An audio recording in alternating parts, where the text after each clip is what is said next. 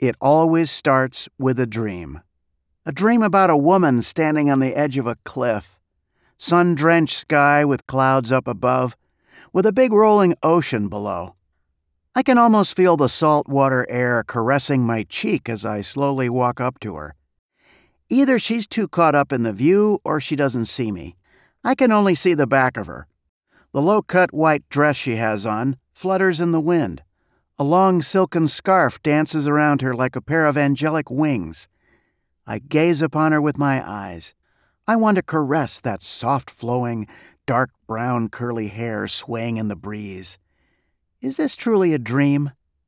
It never felt so real to me as it does now.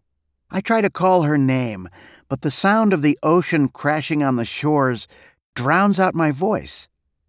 I walk closer to her, not knowing if she heard me, or if I'm being ignored on purpose. Perhaps this woman doesn't know me at all, but I know in my heart that I love her. How or why I have this feeling, I have no clue. It's like she's the center of gravity and I'm falling into her. Knowing who she is, I call her name out, but I can't hear it. My voice had become muffled, as if I spoke underwater or from behind a closed door. Why can't I hear it? Why won't my mind let me know who she is? While I might not have heard her name, she did.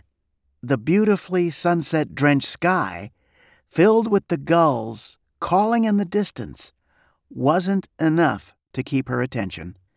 Not even water smashing on the surface beneath dulled my voice to her. Now those beautiful eyes I yearned to look upon turned my way. The wind covered her face with that luscious brown curly hair and teased my desire to see her identity. Only the eyes are visible to me. Yes, so visible to me. They were crystal blue as the water itself that shimmered and spiraled like a galaxy. This is destiny calling to me. I must find this woman. She allowed me to get closer, to bring her body close to mine, and waited for me to reveal her face. But as I brushed away those locks of hair, the sound of the ocean abruptly changed to that of a blaring alarm. The urgency of it made me look all around and try to pinpoint the location. I winced from the loud pulsation from it, but then I heard more. Something else with it.